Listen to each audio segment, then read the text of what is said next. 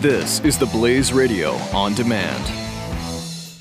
Individuals and businesses with tax problems, listen carefully. If you owe over $10,000 in back taxes or have unfiled tax returns, we can help you take back control. The IRS is the largest and most aggressive collection agency in the world, and they can seize your bank account, garnish your paycheck, close your business, and file criminal charges. Take control of your tax problems now by calling the experts at Tax Mediation Services at 800-600-1645. That's 800-600-1645. 800-600-1645.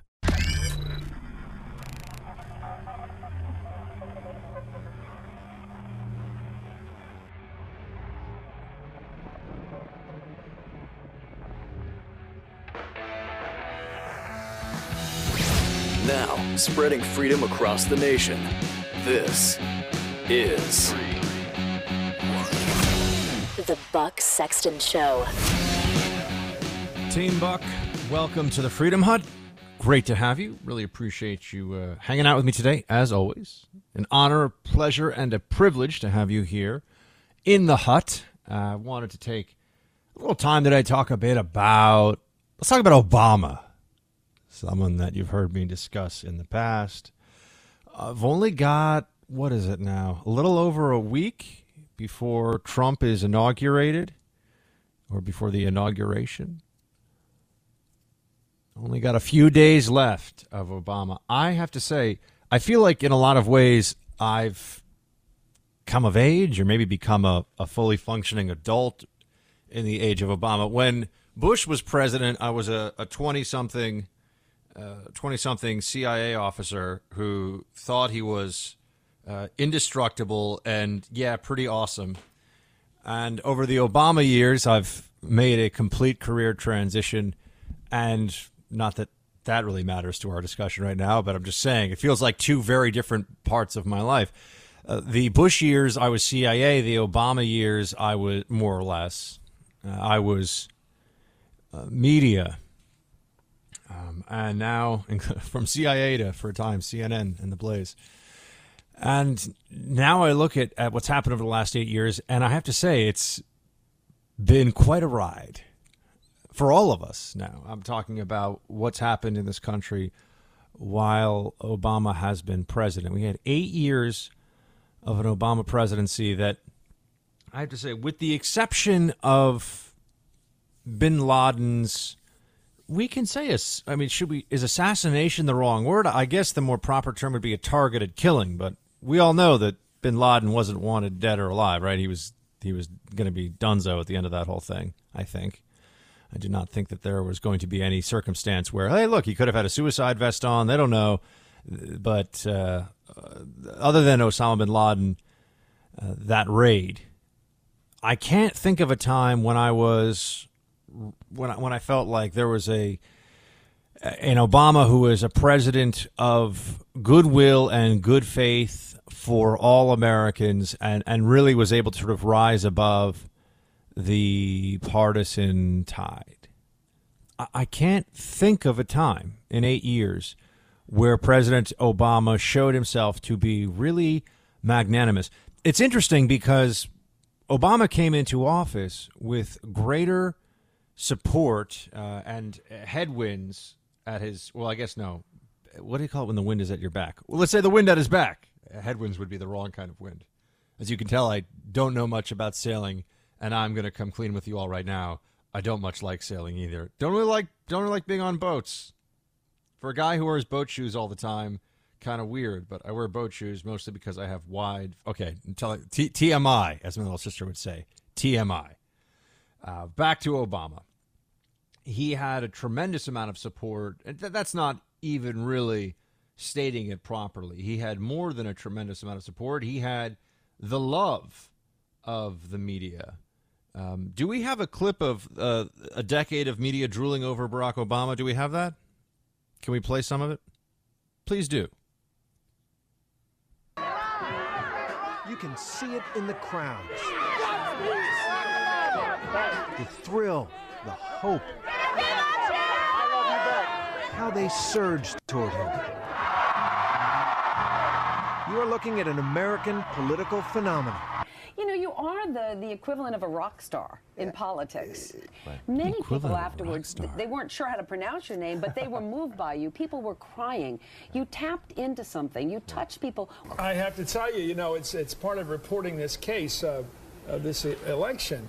The feeling most people get when they hear a Barack Obama speech, I felt this thrill going up my leg. I mean, I don't have that too often. Steady.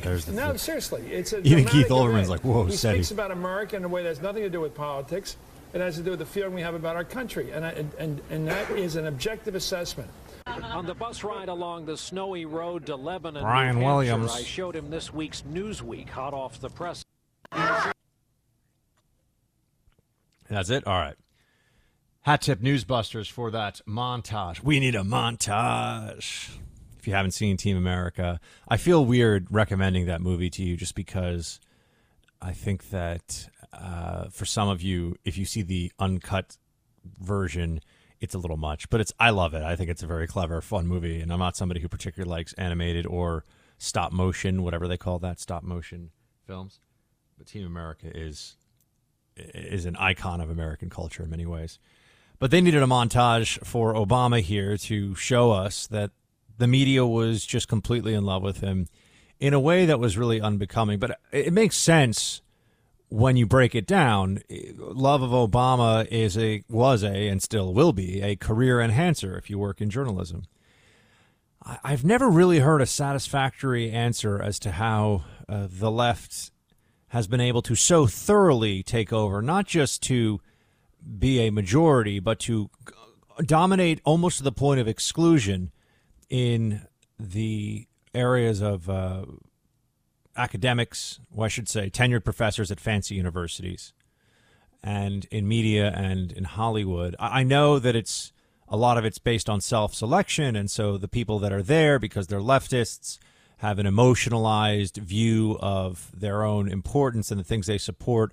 It's not about policy differences. It's about, are you a good person? And so they feel so self-righteous that they feel a righteousness in ostracizing other people. I get all that, but you'd think that there could be a little, considering the country's roughly 50-50 split, you'd think that we could do have a little more room in some of these areas. And in journalism is fascinating to me in this regard because a lot of journalists on it don't even think that they're biased.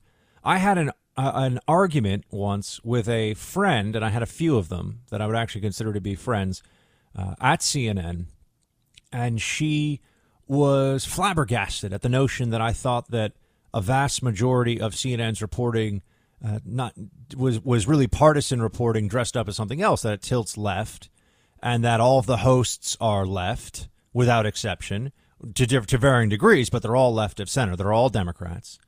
And they're obvious in that they're all Democrats, and that anybody who's not a Democrat could pick up on this. And this was a person that I knew and had a good relationship with, and she just looked at me like I was from some other universe, like I had somehow entered into the Virgo supercluster. Google that one. From far, far, far away. This was some craziness. But the journalists absolutely love Obama. They always have loved Obama, and his failures and I think really petty and an often vindictive streak that he had as president was something that was just never given any real attention, never given any real reporting. It was career enhancing to love Obama, and now we look back, and he's giving a speech, I think it's tonight at 9 Eastern in Chicago. Maybe I'll stay up and live tweet it. Get ready for the snark. Oh, buck slap, buck slap, buck slap. I got to bring back the buck slap. I've been thinking about this, by the way, and I know I say things sometimes, and I don't necessarily institute it right away. I got a lot on my mind, and a lot of stuff going on, so I can't always get to the history podcast. But I think bringing back buck slap should be pretty easy. I also had a thought that it would be kind of fun to start doing a if this movie were real life segment, right? And so we can just talk about how if a movie were real life, this is what would have happened in it instead of what we were shown. I think that could be pretty amusing sometimes. I was thinking about the movie Chef, which I watched with Miss Molly on the way back up from Florida. It's a really cute, nice movie, but it's so unrealistic. They might as well have. It's just about a guy running a food truck who leaves his business after he's got a tyrannical boss he's a chef, and he leaves the owner behind. And all this stuff falls into place, and it's so cutesy at the end. I'm like, this is so ridiculous. This is not how it happens. This is sending a really bad message to people. Quit your job, and all of a sudden within a couple of days, you'll fix your family, your life will be better, you'll have a new job. It's like, no, quit your job, and you're not going to have health care for a while, and you're going to be running up credit card bills, and you're going to be stressed as heck in many cases. Not in all cases, but in many. But I digress. I also think Mrs. Doubtfire, which people have done parodies of online, would be a fantastic. If this movie were real, you could do a whole thing about how he doesn't get joint custody at the end. He gets locked up and probably never gets to see his children again. This is the Robin Williams movie where he dresses up as an elderly, as a geriatric Englishwoman. I'm sure you've all seen that movie. It's a great movie, but it's completely ridiculous, right? You could do this with other ones too. All right. Back to Obama. So let me know what you think about that one. If this movie were real, I think that would be kind of I love Action Movie Quote Friday, and I only limit it to Fridays because I want it to be special.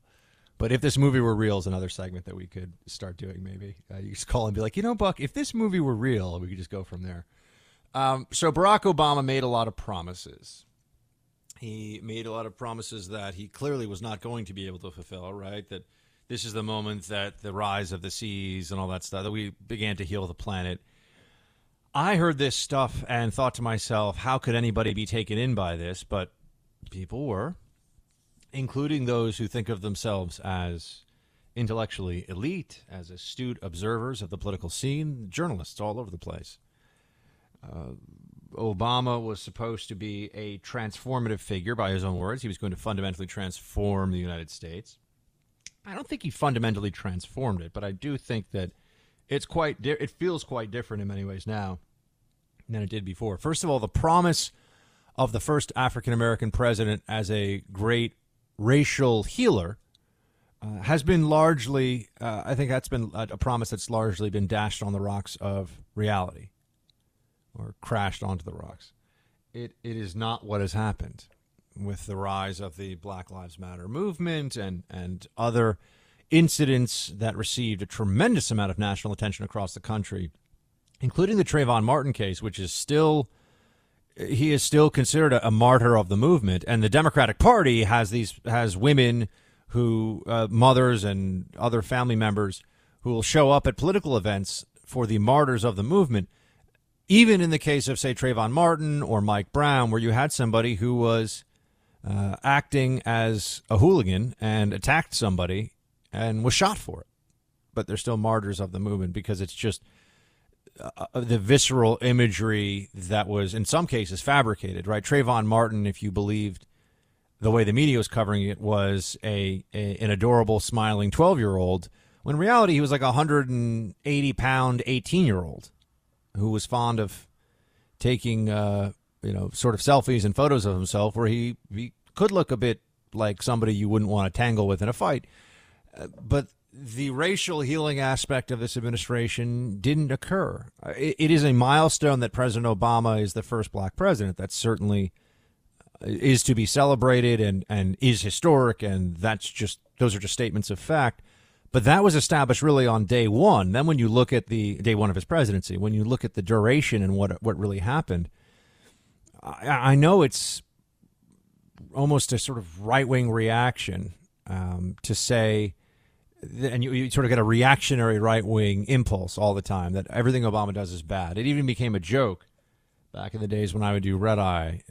We'd say, thanks, Obama. We'd be talking about how, I don't know, they banned ice cream socials at some school because the kids were partying too hard or something.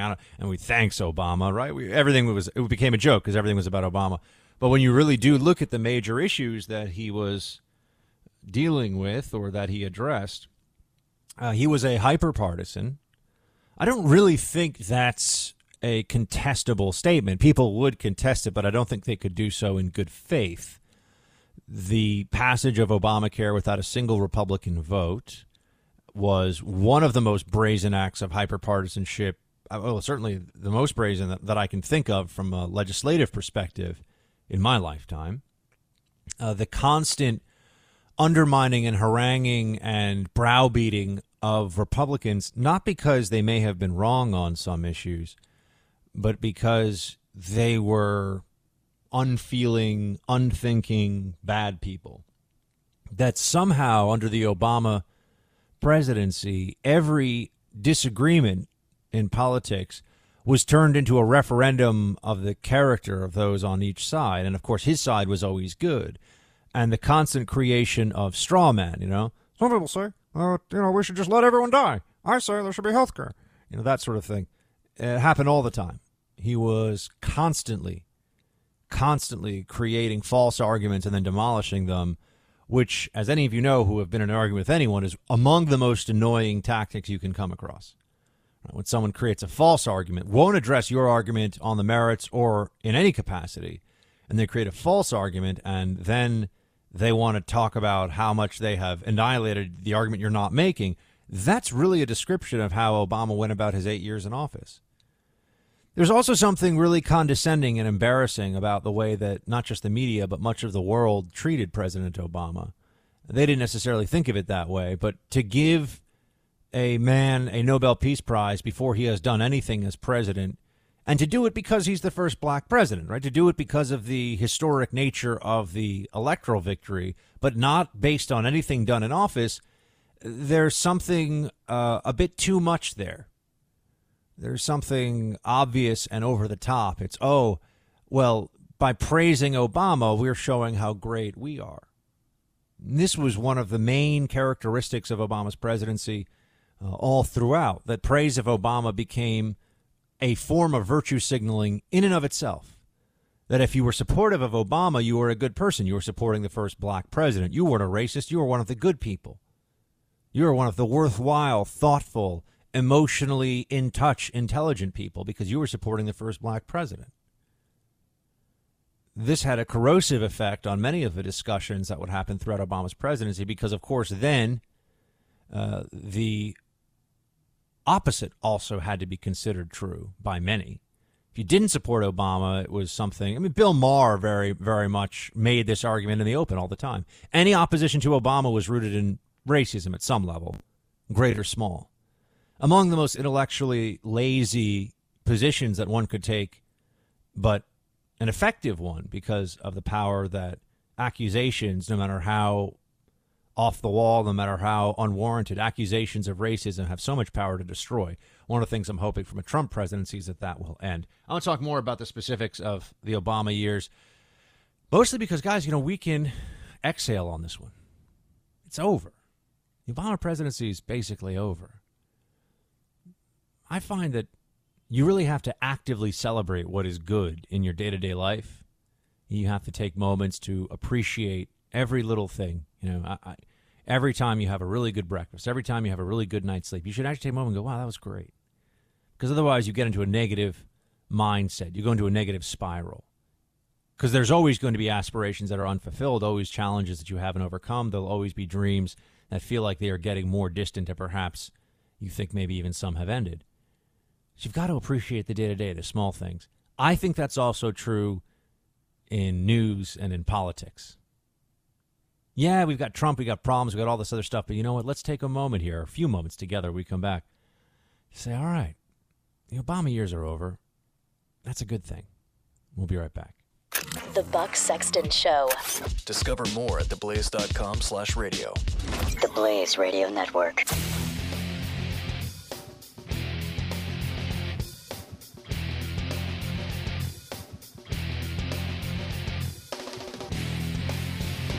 Individuals and businesses with tax problems, listen carefully. If you owe over $10,000 in back taxes or have unfiled tax returns, we can help you take back control. The IRS is the largest and most aggressive collection agency in the world, and they can seize your bank account, garnish your paycheck, close your business, and file criminal charges. Take control of your tax problems now by calling the experts at Tax Mediation Services at 800-600-1645. That's 800-600-1645. 800-600-1645.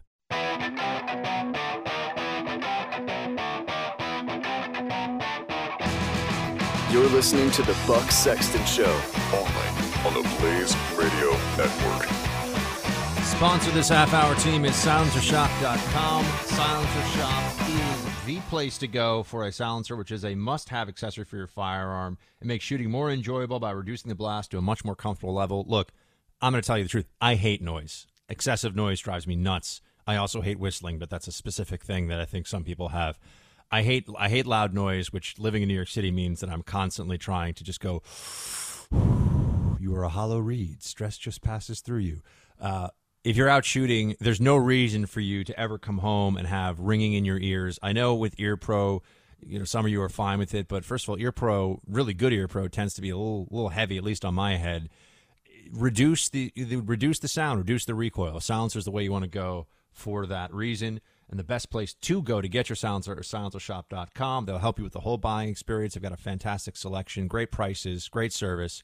Check it out, silencershop.com, silencershop.com. Help make your world a quieter place. Speaking of silencers, you're going to like this one. This is going to be a transition where you're like, oh, word? Yes, correct. I've got it ready. Here we go. Hold on. I just lost the piece, though. This is going to happen to me sometimes. I get all excited, and then I realize that I have to actually find what I was going to talk to you about. But our friend Sean Davis over at The Federalist has a fantastic piece on silencers that I just wanted to bring to your attention for a minute. People think that silencers are like they are in the movies. Sean's piece here in The Federalist is Progressives Don't Understand How Gun Silencers Work. Here are some facts to help them. He goes into the actual decibel levels of silencers on different weapons. For example, on an AR-15, unsuppressed, it is approximately 165 decibels. A jet engine from 100 feet away is approximately 140 decibels. And then he says that OSHA bans employees from exposing employees to 115 decibels for more than 15 minutes. So physical pain and potential permanent damage begins at 140. Eardrums rupture at 150 decibels. If you fire an AR without a suppressor, the overpressure generated by the gunshot will blow out your eardrums as well as those of anyone in the nearby vicinity. He goes on. It's a great piece here. What I think is interesting is that any of you I fired suppressed, I fired ARs, MP5s, all manner of handguns from the 22, 9mm. I fired 45 suppressed back in the agency days. I think. That one I actually have to think about. All the rest, though, are for sure. But people think it's like it is in movies where it's pew, pew, pew, pew. You run around, pew, pew, pew, pew. That's not what a silencer sounds like, because there's an effort underway right now to make it less difficult to buy silencers, because people realize that if you can own a gun, why can't you own a silencer? It sounds like someone's taking a baseball bat and cracking it nearby. The Buck Sexton Show on the Blaze Radio Network.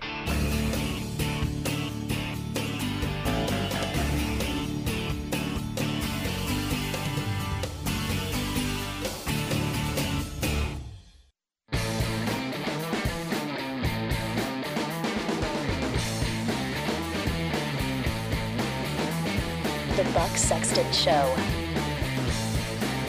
So, since I talk a lot about silencers here, because one of our wonderful sponsors in the show is Silencer Shop, and we have a great piece from Sean Davis, and I'll tweet at Sean just to give him a shout out. I should have had him on today. I didn't think about this beforehand, but I read his piece last night, and Sean knows we love him.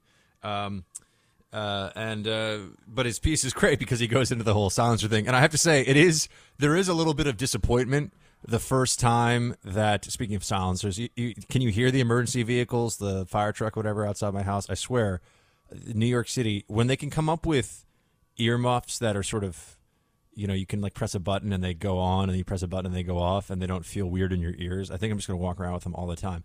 Some of my best rock concert experiences have been, I put little foamies in. I don't know if you have to call them little foamies, but that's what I think they can be called. And then you can actually enjoy the music and not walk. There's nothing fun about walking out of a concert and being, what? Who? That was great. That's not cool. I do not enjoy that. I don't like being at restaurant. I don't like being at weddings, because that's happened to me too, where you're sitting there and the band is, wake up in a cold sweat. And you're like, it's so loud, I'm going to wake up in a cold sweat because the band is right next to my table. That's too loud. At a restaurant where you have to yell, I'm also very protective of my voice because this is how I communicate with all of you, so I don't want to lose my voice. Where was I on this, though? I digress. Or do I? Oh yeah, silencers. But yeah, you watch movies and it's always pew pew pew pew. It's like they're firing a little laser gun. If you fire a .22 caliber handgun with a silencer on it, it is kind of a pew pew situation. I just like making that little sound effect, by the way. I'm enjoying my onomatopoeias right now. What's up?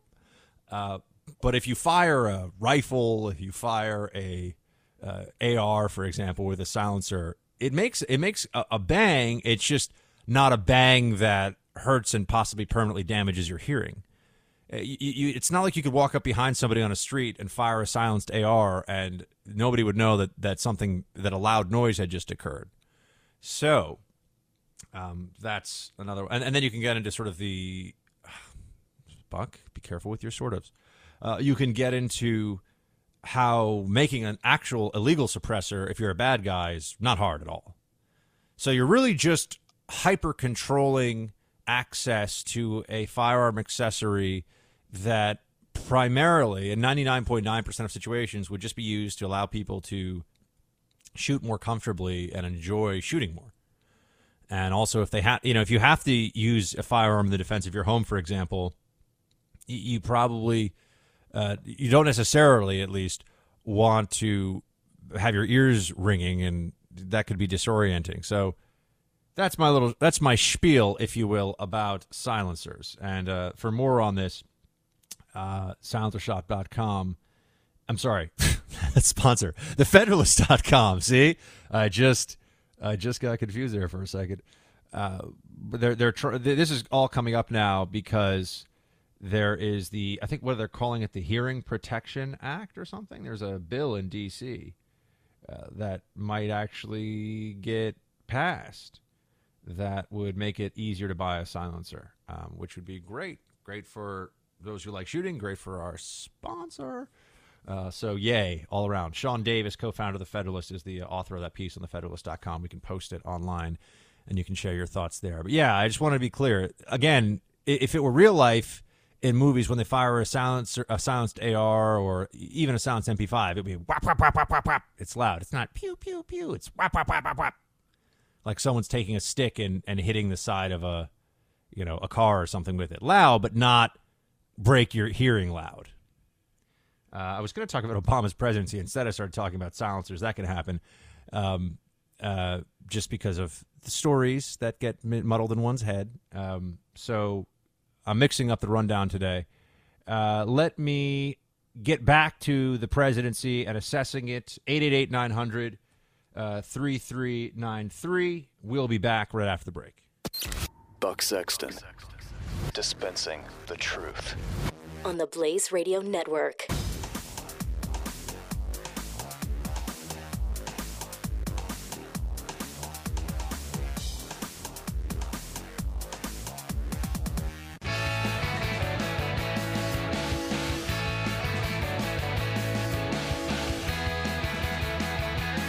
This is the Buck Sexton Show. Team, welcome back. So some closing thoughts on the close of the Obama administration. It's not been successful from the perspective of the promises made at the beginning, but I think we all knew that was the case. If you're a progressive leftist who wanted to see a much larger state, who wanted to see the apparatus of government grow, its powers grow, and to see a hardening of the identity politics that is really the beating heart and soul of the Democratic Party now. The Democratic Party tells people, you are this, therefore you must believe that, and you must not trust them. Them being Republicans, and primarily white male Republicans. You cannot trust them. Even though there are white males in the Democratic Party, they're Democrats, so they get a pass. They're the good people, right? But the white male Republicans can't trust them. They're bad. Identity politics has a really destructive effect on everything, our day-to-day lives, the way we are both told to interact with each other in the workplace and forced to because of government mandates, because of special protections and policies put in place now that benefit some. Remember, there's no such thing as a special protection that is not also a privilege, right? So people are getting benefits that others don't get based upon their identity, and this is a function of government action. This isn't just a function of perception in society. This is really dangerous, bad stuff. But whether we're talking about affirmative action or any number of other government-instituted social engineering programs, it has gotten worse, I think, under the Obama administration because they pushed this stuff so aggressively. And there was a spokesperson for these policies, and President Obama, spokesman, who for whom there was sort of this there was this invulnerability. There was this invulnerability of not being able to really be criticized because if you criticize them, you're a racist, especially on policies that involve race. So that's coming to an end. I think that was a very stultifying, is that a word? Like stopped it, hobbled it. That was a very negative feature of the Obama administration. The conversations on race were, I think, much more closed and rancorous than they had been before President Obama was in office. And it's a shame. It shouldn't have been that way, and it didn't have to be that way. On foreign policy, I've talked to you about that so much that there's really not a whole lot of wrap-up that needs to be done here. Obama wanted an America that was less involved in the world. This is all based upon a foundational fallacy that if only America was not doing so much in some places, there would be this indigenous, organic, localized response to things in the rest of the world, right? Local control everywhere. You know, the notion of federalism in America, local control versus federal control, Democrats kind of hate that, although they're starting to like it now that Trump is president. But in the rest of the world, people in charge of their own affairs is always a better thing, and they'll be in charge of their own affairs if America does less. Not true. This makes it more problematic. Not true. China, Russia, Iran, any number of other countries take the opportunity to more deeply invest themselves in the affairs of other countries when America is not standing there, especially in the case of allied nations. It is really a scandal, and it is a betrayal what has happened in Ukraine. We promised to defend them if they gave up nukes. We promised in writing, the Budapest Memorandum. You can check it out yourself online and read the whole thing. You'll see it. It was us, the UK, and, of course, Russia. Ukraine's been carved up by the Russians.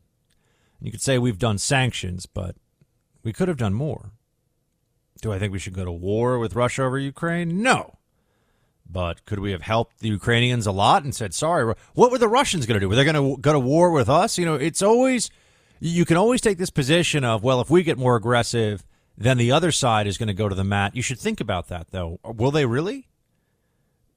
So if we take the Obama administration's policies and just play them out around the world, we can never really punch the bully in the nose because then the bully's really going to come after us. This is not a good way to run a foreign policy. This is not wise. This is not something that should be emulated by this administration or by any future administration. So, I mean, the incoming administration, with the Trump team as it's all coming together.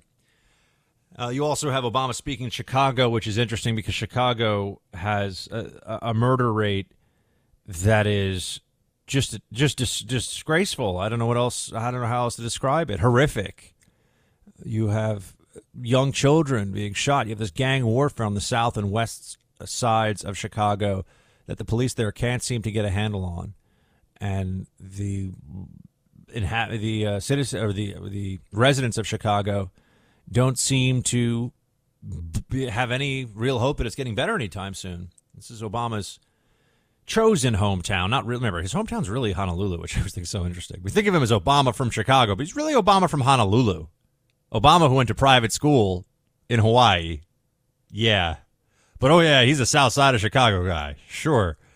That this doesn't bother people more. Look, Bush did it, but Bush is not a Texan, really. Bush is a Connecticut Brahmin who went to Yale and Harvard Business School without having to exert himself too much. You know, you look at these individuals, never mind the Clintons, who had no connection to New York until after the presidency.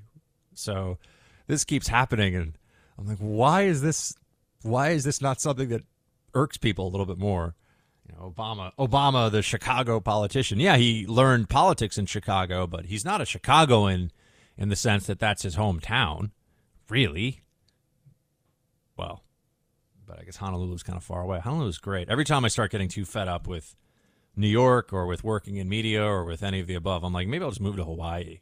I don't know what I'd do there, but I'd find a way to do something, and I'd be within striking distance of the beach and just eat a lot of mangoes and hang out in a bathing suit all the time. I feel like this is maybe this is the secret sauce that I need in life, but we'll discuss this another time. I'll set up the Freedom Hut from Honolulu. Although I wouldn't do Honolulu. I would pick some other place in Hawaii. I just need good Wi-Fi. Wait, I gotta get this in. This was amazing. This has nothing to do with anything I was really just talking about, but this is amazing. Like one of my favorite things I've read in a long time. We have Action Movie Quote Friday, and I love it. It's just fun for me because I get to, every time you call and you throw out the quote, I get to think of my favorite action movies, and it often turns into a discourse of sorts on that. And also I'm doing Facebook Live at 3 o'clock today because some of you have requested it, and I have been not doing enough Facebook Live. I admit it, and I agree. So we're going to do some Facebook Live at 3 Eastern today. So if you're listening, just go on the Blaze's Facebook page or on my Facebook page, facebook.com/Buck-Sexton, or Buck Sexton, not Buck-Sexton, just Buck Sexton. Okay, I found this out yesterday, and it was amazing. I got so excited, and it brings me back to being like a 13, 14-year-old hanging out at my parents' apartment here in New York with my two brothers. And we watched Bloodsport, which is Jean-Claude Van Damme's best movie. And I don't think there's really a debate to be had on that. But we watched Bloodsport so many times that we can do whole scenes, and we've done it sometimes. We'll just sit down and work. Somebody will throw out a Bloodsport quote, and then the rest of us will just be other characters from Bloodsport. We can just do the movie. We can have a sort of three-man show, the Three Brothers. And if you don't know what if you want to see the Three Brothers, by the way, you go on Instagram where I posted the photo. If you follow me, Buck Sexton, on Instagram, you'll see fun photos. My two very handsome brothers. I aspire to have the suave, stylish demeanor of my two brothers. But Bloodsport, this is amazing. This is from The New Yorker in 1997, a guy writing a piece on Donald Trump. Here's how it goes.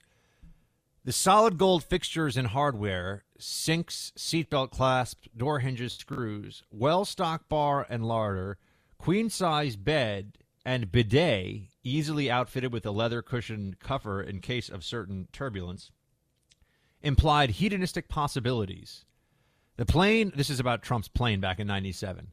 The plane often ferried high rollers to Atlantic City, but I witnessed only good, clean fun.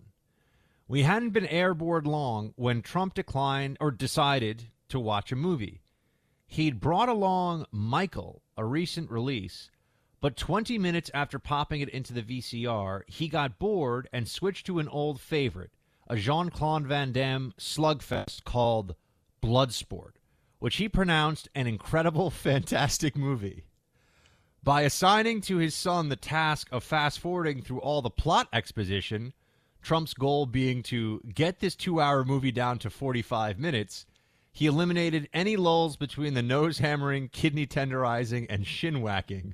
When a beefy bad guy who was about to squish a normal-sized guy received a crippling blow to the scrotum, I laughed. Admit it, you're laughing, Trump shouted. You want to write that Donald Trump was loving this ridiculous Jean-Claude Van Damme movie, but are you willing to put in there that you were loving it too? I'm willing to put in there that I love Bloodsport. And I have to tell you, if I had known that Trump celebrated Bloodsport in this way and was such a fan of what is really just a ripoff of the true martial arts classic Enter the Dragon with Bruce Lee, side note. But if I had known that he loved Bloodsport, I would have been like, America, it's all going to be okay. It's all going to be okay.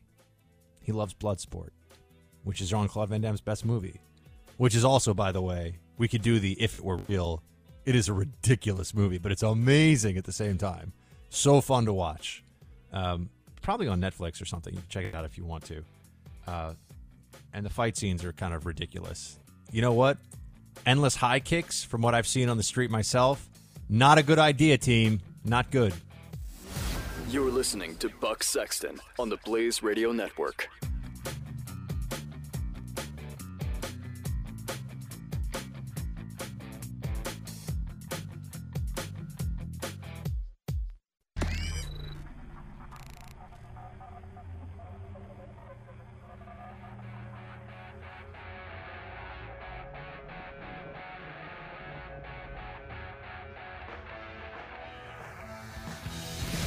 Now, spreading freedom across the nation.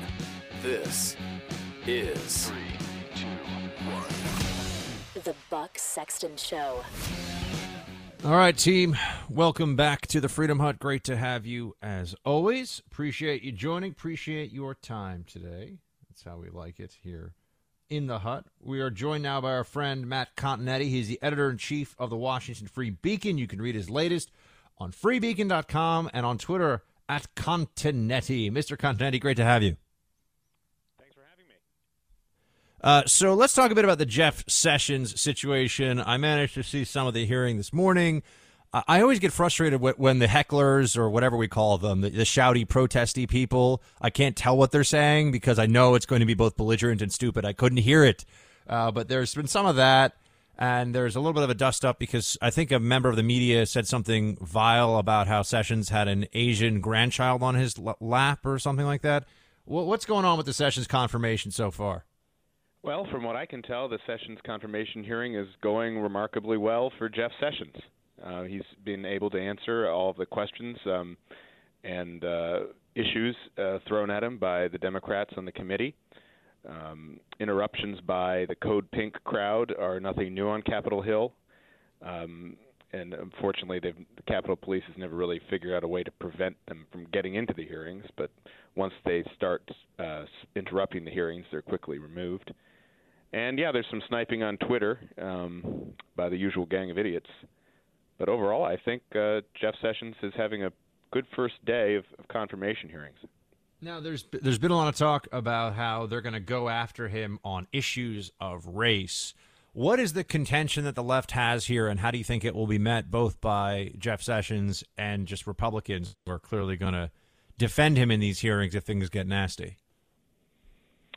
Well, the major attacks on Sessions go back to comments he is said to have made decades ago about the races. These are denied by him. There's ample evidence that it's hearsay and not to be taken seriously. There's, of course, any accusation of racism on Sessions, he can easily rebut, I think.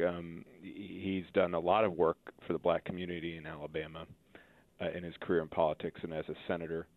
There's a photo of him with John Lewis, who is about to testify against him, on the Edmund Pettus Bridge, celebrating the civil rights movement. And indeed, Cory Booker, who in an unprecedented move is going to testify against him. I'm not sure what he's going to say, but Cory Booker has praised him in the past. So I think this argument is pretty weak, and it's doubtful that it will affect his confirmation. Sessions has a great advantage, which is he's a senator, and when have been in the Senate for as long as he has, some 2 decades, he has relationships with both Republicans and Democrats, and so I expect him to be confirmed. The stuff that they're saying, though, or that the left has been putting out there, that he is sympathetic to groups such as the Ku Klux Klan. I mean, this is really, is it because now anything is acceptable to throw at Trump, no matter how untrue or how unfair? That now seems to extend with much of the media to anybody who would work for Trump, because that's kind of the feeling that I get. Although I think that with Mattis and a few others, they'll know that they probably can't get away with quite as much. But with Sessions, a lot of the stuff they've been putting out there is it's just dirty. It's just the worst, and it's obviously not true. Right. Well, the civil rights, for lack of a better word, institutions have always been against Sessions because he thinks that the Voting Rights Act needs to be modernized. That the situation in the United States today is not the same as it was in 1965. He's very tough on crime. So he opposed to many to the agenda of kind of the institutionalized civil rights movement in this country, which is different, by the way, from even the majority of black opinion in America. On the issue of immigration, for example, I think if you polled African American communities, you'd find that they probably line up more closely with Sessions than the institutional civil rights organizations like the NAACP. I mean, school choice is another issue where the NAACP really just, I think, disgraced itself late last year when it voted to oppose school choice, basically because it was on the bankroll of the teachers' unions. Well, there are many black families around the country who would support school choice like Jeff Sessions does. So I think these arguments, the Democrats have to say them because the civil rights groups are such an important part of their coalition, such as it is now, and they have to fundraise off them. That's always a great way to raise money if you're a Democrat, is by accusing Republicans of racism. But I don't actually think they're going to have much effect on Sessions or on his confirmation. Is there anybody that you think is going to probably get successfully opposed? Any senior official that you see real problems for of the named Trump nominees thus far, or do you think most will get through with maybe some bruising to their reputations, but nothing catastrophic? Well, I mean, look, the Democrats are in the minority, so and it was the Democrats who 3 years ago changed the rules so that appointees and judges lower than the Supreme Court level can be approved into office by a simple majority vote. So the Democrats created that precedent. So it's going to be hard for them to stop. The real problem would come if something emerged from the hearing or some piece of opposition research made Republicans scared. And there I think you have to look at a few of the candidates. Steve Mnuchin, the candidate for Treasury, he's not well known in D.C. He's a Hollywood producer and investor. How he'll perform, I think, will be important. Scott Pruitt, he's from Oklahoma. He's a state's attorney general. He's incredibly accomplished, but, if there's one core component to the Democratic coalition, it is the environmental movement, and so the Democrats are going to try everything they can to stop that. I would look at Rex Tillerson, again, for the reasons that ExxonMobil is demonized among Democrats. And also, Tillerson has to worry a little bit about the Republicans on the Senate Foreign Relations Committee because of his friendliness with Vladimir Putin, or at least his personal relationship with Vladimir Putin.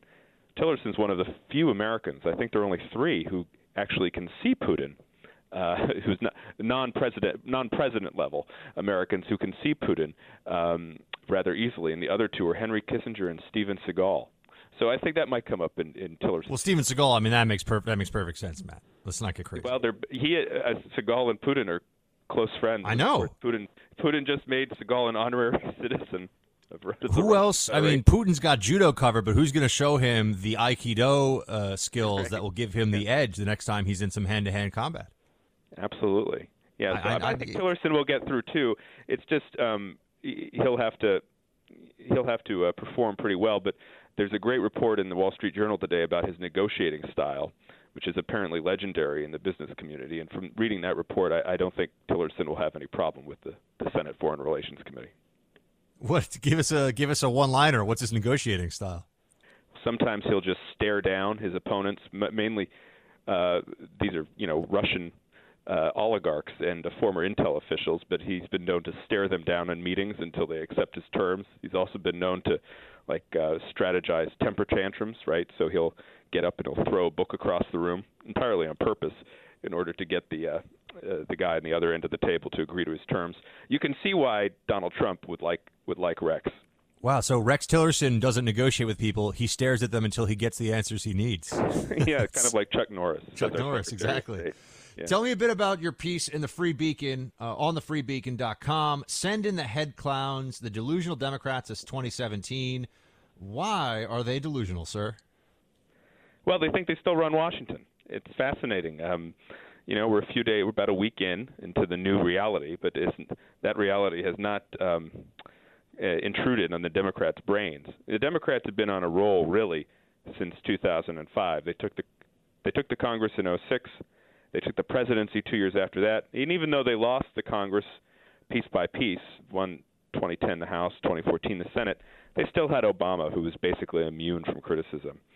So it's only now where you have Trump becoming the president in about 10 days and you have unified Republican control on Capitol Hill that the Democrats should be on their back heels, but they don't realize it. And you listen to Chuck Schumer saying he's going to try to keep the Antonin Scalia seat open. He's going to try to delay some of these cabinet appointments until the spring and early summer. It's delusional. He doesn't have much power. He's the minority leader. And if he really goes, head to head with McConnell on this first Supreme Court placement, the Scalia seat's replacement, it's very possible McConnell will change the filibuster rules for the Supreme Court, and then that will completely defang the Democrats for as long as they're in the minority.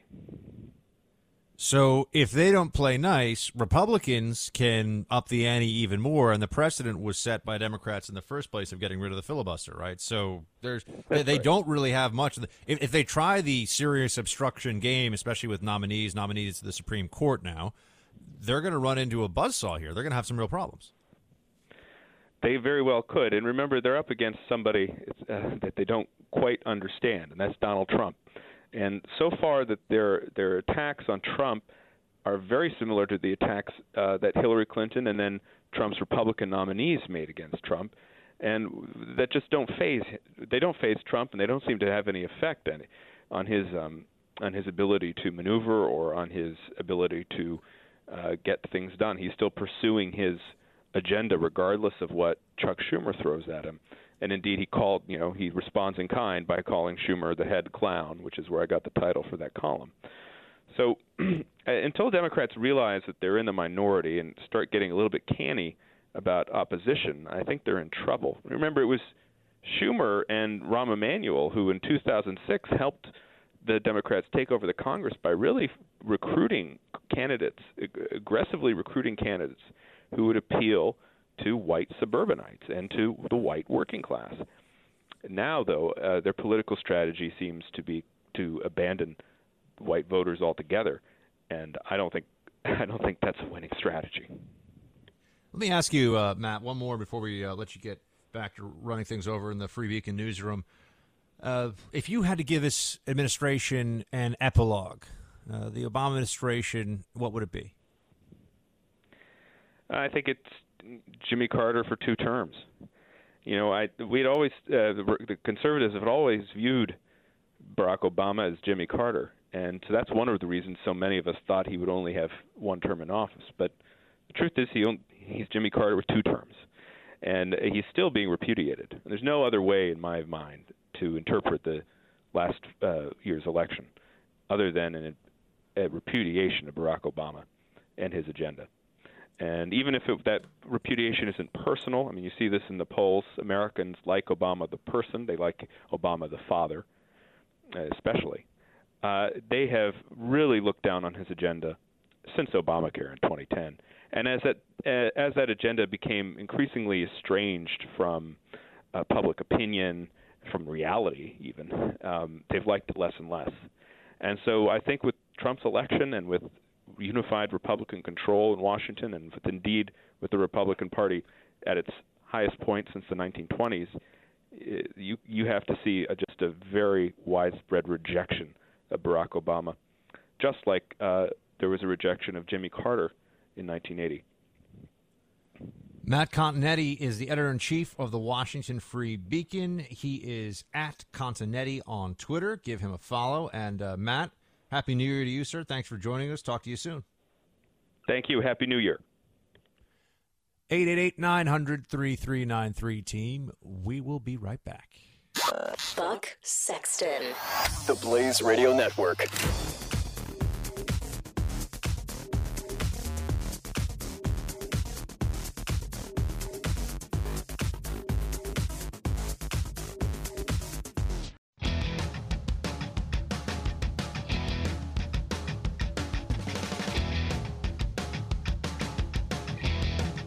You're listening to the Buck Sexton Show.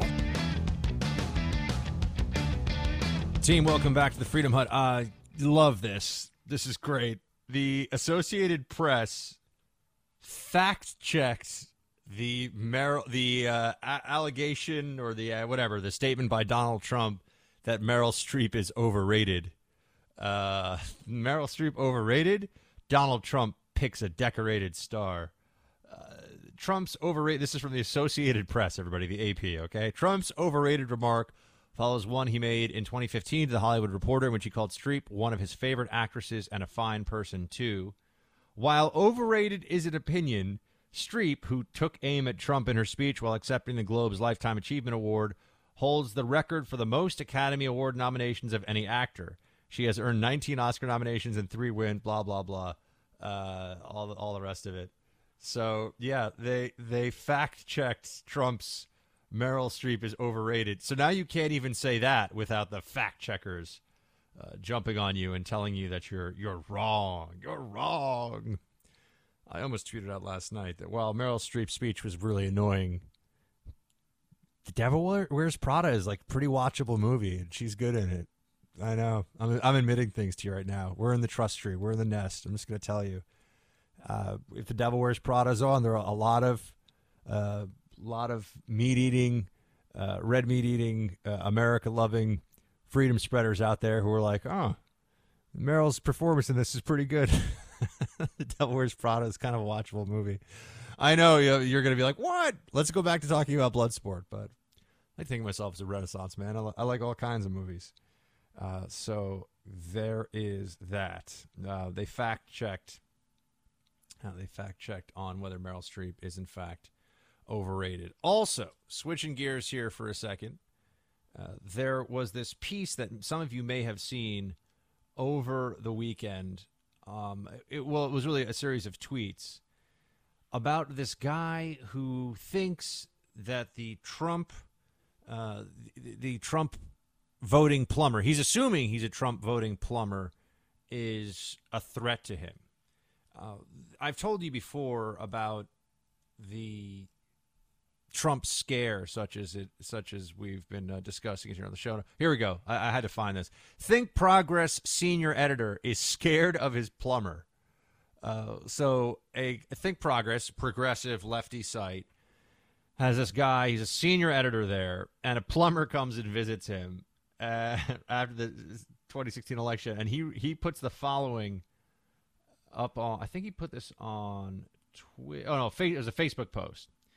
Quote, he was this is a Think Progress editor talking about the plumber who's come to fix an issue with plumbing in his house. I don't know what it is.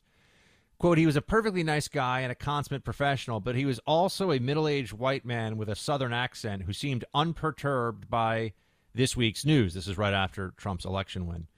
While I had him in the apartment, I couldn't stop thinking about whether he had voted for Trump, whether he knew my last name is Jewish, and how that knowledge might change the interaction we were having inside my own home. The uncertainty of the situation left Reznikov rattled for some time. Quote, I have no reason to believe he was a Trump supporter or an anti-Semite, but in my uncertainty, I couldn't shake the sense of potential danger. I was rattled for some time after he left. And then he said how ambiguous social interactions now feel unsafe and unpredictable in a way they never did before. Even if Trump is gone in 4 years, I don't expect to ever reclaim that feeling of security. That's just one more thing. If you voted for him, you voted for. Somebody makes a living in the media writing and thinking, and this person is sharing with the world that he meets a middle-aged white man with a Southern accent, and instead of perhaps microaggressing, but in a friendly way by asking him about his favorite barbecue or whether he enjoys hunting, which would be much more acceptable, he thinks that he must be a Trump supporter, and therefore he's a threat, and makes him feel unsafe. This is lunacy. I mean, this is therapy time. This isn't like, oh, let's all just let political bygones be bygones. People are out of their minds about this stuff. And if I can walk around the streets of New York City and assume that no one's going to pick a fight with me because of the few times I'm on CNN actually getting to represent conservative principles in a way that is real and unfiltered. Well, no, it's always filtered through CNN, but then I think this guy can have a plumber who has a Southern accent and is a white middle-aged man and not be quaking in his Crocs. I'm just guessing that guy wears Crocs. I don't know why. Back in a few. The Buck Sexton Show on the Blaze Radio Network.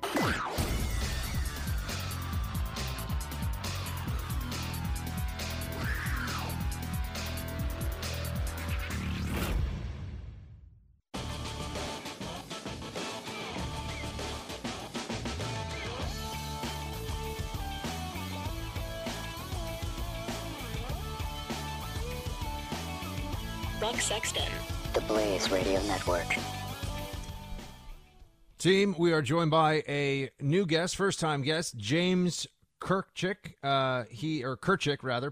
He is a fellow with the Foreign Policy Initiative. He has a new article out in the Washington Post called How Trump Got His Party to Love Russia, and he's also the author of the upcoming book, The End of Europe, Dictators, Demagogues, and the Coming Dark Age. James, great to have you.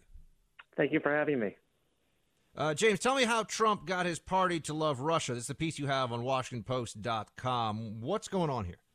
Well, I think there's two groups, basically. One are the opportunists, and this being Washington, I think that's most of the Republicans that we're talking about.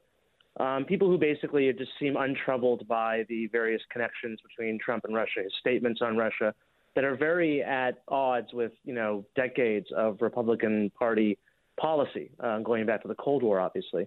And a lot of Republican officials just seem to kind of, look askance at this, and it didn't really seem to bother them. I'm thinking of people like Newt Gingrich, people who should really know better. And then the other group, I would say, is a more kind of hardened ideological faction, you could say, within the conservative movement that actually sees Russia as a potential ally against Islamic terrorism, and they think that NATO expansion was really antagonistic and not worth it. And that Russia can, basically be our friend because it's no longer communist. And that the reason why we ought to have opposed Russia earlier was because it was godless and, opposed to the free market and all those other things that the Soviet Union did. But now that the Soviet Union's gone, we should be friends with the Russians. And so these are basically the two groups that I see. One's more opportunistic, one is more ideological. But they basically seem to be on the ascent. Now, for those who say that Trump's rhetoric doesn't trouble them because, well, his positions change and he had to get elected, maybe as he comes into office, he'll evolve on this stuff. I don't know. I don't think anybody really knows, but we'll just put that aside for a second. When people talk about the troubling Russia connections, what are the ones that have really been established, other than him thinking Putin is strong and smart and that stuff? I mean, what are the actual... Because it seems like there's a lot that's made of how Trump is so pro-Russia because he has interests in Russia. What are they? Mm-hmm. Well, we know, first of all, it's hard to divine the extent of his interest in Russia because to this day he refuses to release his tax returns. And presumably if he did that, then we would be able to find out. What we do know, his son, Don Jr., said at a public investment conference once in Moscow that a great deal of the Trump organization's investments and investors are Russian. So that's on the record. And then during his campaign, he had numerous advisors who were very close to the Kremlin, not the least of whom was his campaign chairman for a couple of months, Paul Manafort, who was a hired hand for the pro-Russian president of Ukraine for several years, the one who fired on his own citizens and fled to Russia. So those, I would say, are the two major connections that we're aware of publicly, and that's obviously in addition to his public statements, which, as you said earlier, he's on many issues he's shifted back and forth over the years, and it's hard to divine really where he stands. I will say on Russia, he's been very clear for many years that he is basically sees that the U.S. should have a rapprochement with Russia. He's been fairly consistent on that. What would a smart Russia policy for the administration be? Well, I think it's certainly not what we've had for the past 8 years under President Barack Obama. And I think recognizing that Russia is basically at the least an adversary, if not an enemy, of the United States and the liberal international order. I mean, you can go through any issue from A to Z, and Russia is basically opposed to U.S. interests. They're basically playing spoiler. We are not allies, and we don't really have much strategically in common, at least with this regime. If Russia was Democrat, I mean, Trump says, wouldn't it be great to be friends with Russia? And I agree. It would be great to be friends with Russia, with North Korea, and with Cuba as well. The reason why the United States isn't friends with those regimes is because they're ruled by dictators. So until Russia has a functioning democracy, then I don't really see us having a productive relationship with them. So I think we need to, basically contain them like we did during the Cold War. We need to increase our sanctions against them for all their horrible behavior. They're, invading Ukraine and annexing Crimea, their continued subversion of democracy across Europe, supporting various extremists. Increasing sanctions and just basically being clear-eyed about who the Russians are. And I feel that we haven't had that for the past 8 years under Barack Obama, certainly. But I'm afraid that we're not going to get it under the incoming administration either. And to those who say that Russia is too big to ignore, obviously still a major nuclear power with many thousands of nuclear weapons at its disposal, too big to ignore literally as a landmass, right? It's an enormous country and has a pretty strong, even though its military isn't perhaps what it once was, it's been able to flex its muscles and have a strong hand in geopolitical affairs well outside of its borders, even outside of its periphery, given what's happened in Syria recently. Is there some common ground to start from to try and improve relations, or do you think that a policy of if the policy is open containment, I mean, isn't that going to ratchet up tensions? Isn't that going to make things even more difficult in places where we're already at odds with Russia? I think tensions are going to be ratcheted up regardless. And do you want them ratcheted up on our terms or the Russians' terms? Look, every president comes into office thinking that he can fix Russia. This happened with Obama. It happened with George W. Bush. Remember, he looked into Putin's eyes and saw his soul. I mean, this is de rigueur in U.S. presidential administration history. I think we need to be realistic about what we're dealing with here. And this is a regime that is committed to the destruction of the liberal order that the United States has built and constructed and sustained for 75 years. So, no, I think we do need to, as you would say, ratchet up the tensions. And we need to really revert back to a kind of Reagan-esque policy. And that's to, we win, they lose. Is that a scaled down Cold War 2.0? Is it fair to call it that? It's different in many ways because, look, it's much more sophisticated what the Russians are doing. Back in the Cold War, we knew who the enemy was. They were communists, and they were supporting communists around the world and revolution around the world. You could pretty easily identify where people stood. Now you have everyone from, Marine Le Pen in France on the far right to the Syriza party in Greece, which is on the far left, and they are all basically sympathetic to Russia. So it's a much more complicated picture that we're dealing with. And it's also not a purely military one. I mean, back during the Cold War, we had 500,000 troops in Europe, and we were concerned about a potential Soviet, military takeover of the European continent. That's why we were so invested in European security. It's not going to happen. We're not expecting, Russian tanks to roll their way through Germany on the way to France now. They have other sophisticated tools. It's the disinformation, as we've seen, which was so effective, I think, in the U.S. presidential election. It's corruption, it's bribery, it's buying former European officials like Gerhard Schroeder or Berlusconi in Italy. They're very crafty at this, and it's just a completely different battlefield than it was 30 years ago during the Cold War. And what does Putin's blueprint look like? Let's assume that the worst fears are true. The worst fears are true that Trump is going to be far too friendly and open towards Russia, pliant even when dealing with Russia. If Putin gets his way, I assume that this ties also into your book, The End of Europe, Dictators, Demagogues, and the Coming Dark Age, which we'll have you back on to talk about when it's out in March. But without giving away the plot already or giving away too much of the book, what does Putin's world look like? I think it's a world where might makes right, and basically where bullies get to get away with whatever they want, and it's a return to spheres of interests. And so Putin would basically say to Trump, "Look, you guys can have the Americas, you can have Latin America. That's traditionally been the American sphere of interest. Do what you want. Let me deal with Eastern Central Europe, South Asia, and my part of the world." And I think that's wrong for several reasons, not least of which is that, as you mentioned earlier, Russia is the biggest country, the biggest landmass on Earth. So it pretty much gets to have whatever sphere of interest it says it wants. Its periphery is really big. It's a really big country, so they can pretty much dictate to us what they want. And I think it's wrong morally. I think countries they should have the right to choose their own security and political arrangements. And if Ukraine someday in the distant future qualifies to be a member of the European Union and NATO and the EU want to let them in, I don't see why we should bow down to Moscow and say that can't happen. I don't think we should. It's basically appeasement. And so I think, we've sacrificed so much blood and treasure over the past 75 years, making the world more safe for democracy, for freedom, for free markets. And I think it would be a shame to see that crack and to see us in retreat on that. And I think that's basically the world that we may be entering now.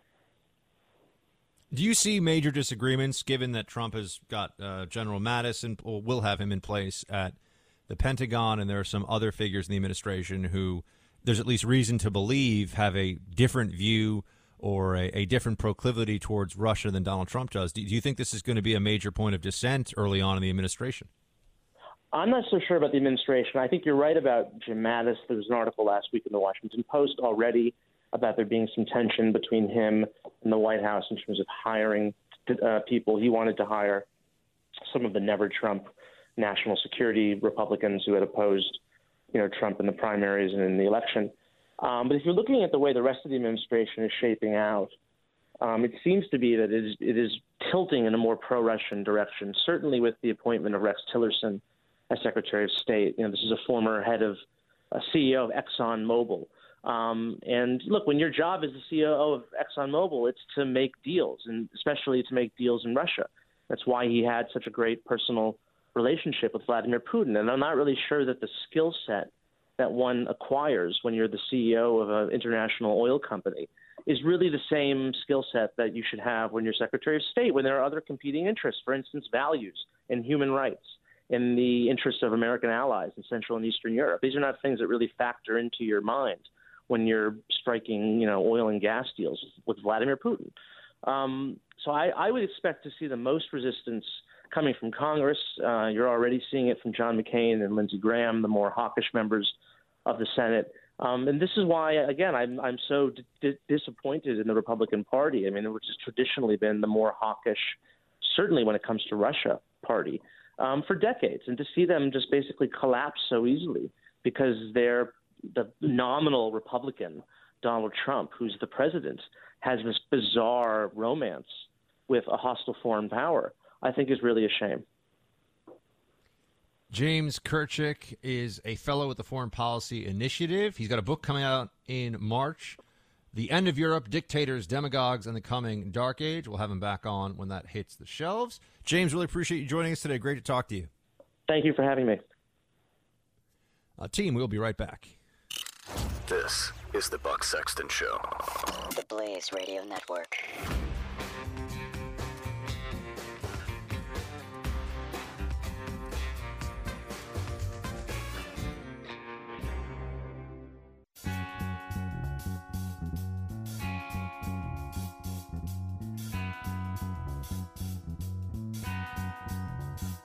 Buck Sexton.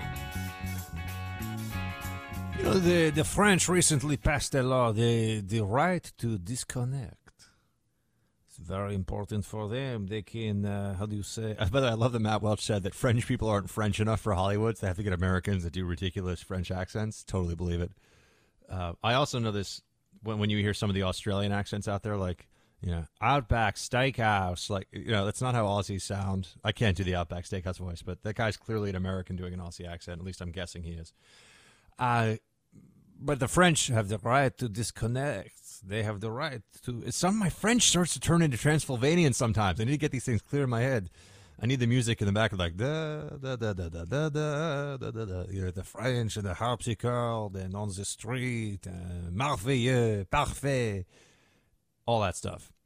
So the French are saying that after a certain time, as a labor law, more or less, they don't have to respond to emails. They don't have to be responsive. Okay. Kind of like this. I remember when I was at the NYPD Intelligence Division, I had a BlackBerry, an unclassified but secure BlackBerry. It was, secure in a private sector way. And they would tell us, because sometimes they'd want us on very short notice, mostly because there was a lot of micromanaging, going on in that particular unit. Really bad. It was when it's when I understood the morale crushing nature of having bosses or a boss who is just constantly poking you on the shoulder. What are you doing? Where are you going? What are you doing? How's that coming? Where's it going? I was getting Lumberghed left and right, but even more annoying than Lumbergh in some ways. But they told us that we had to have our BlackBerries with us, our work BlackBerries with us, and on while we were sleeping. So if they had to call us, which granted really only happened a couple times, but if we were asleep, they could call us, and we had to get up.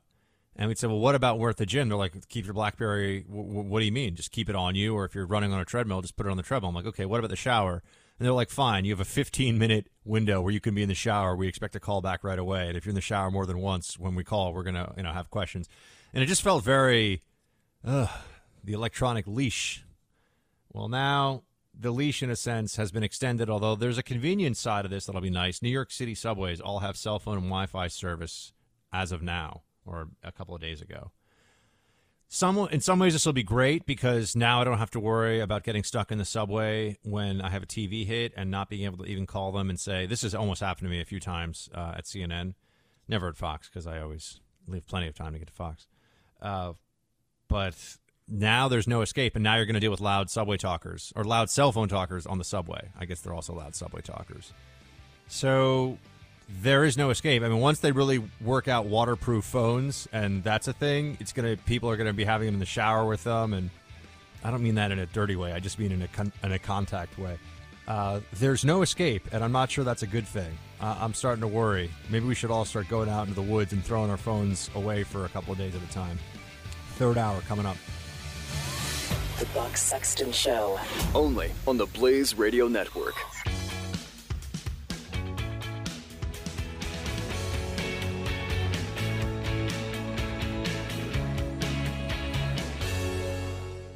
Work with the sound turned all the way up so your coworkers are offended and you get fired. Whatever you want to do. All episodes are free and available anytime. This is the Blaze Radio Network. Truth lives here. This is the Blaze Radio News, sponsored by ReliefFactor.com. If you suffer from chronic pain, try All Natural Relief Factor. Go to ReliefFactor.com for natural pain relief without any nasty side effects. I'm Robin Walensky. They'll all pass. I think every nomination will be. They are at the absolute highest level. I think they're going to do very well. A confident Donald Trump telling reporters in the hallway at Trump Tower in New York City he believes all of his nominees will be confirmed. They're going great. Confirmation's going great. Oh, they haven't started yet.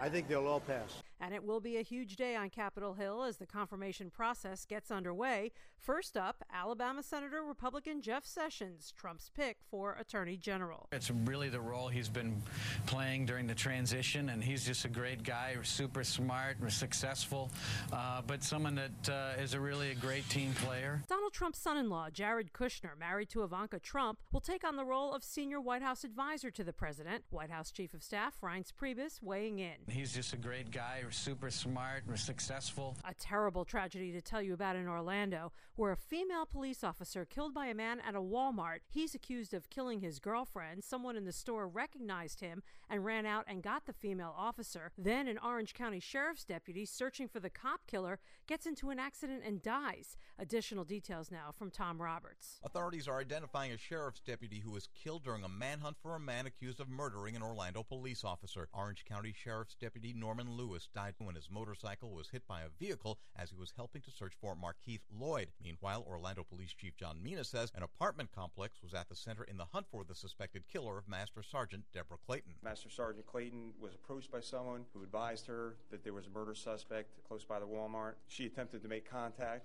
and was shot and killed by Markeith Lloyd. This is news on the Blaze Radio Network. Truth lives here.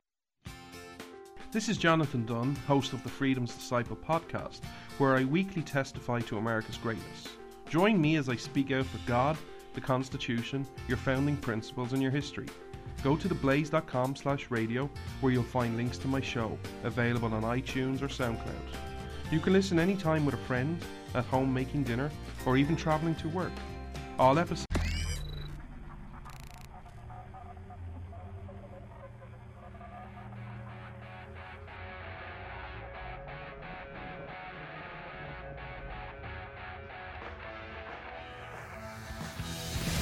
Now, spreading freedom across the nation.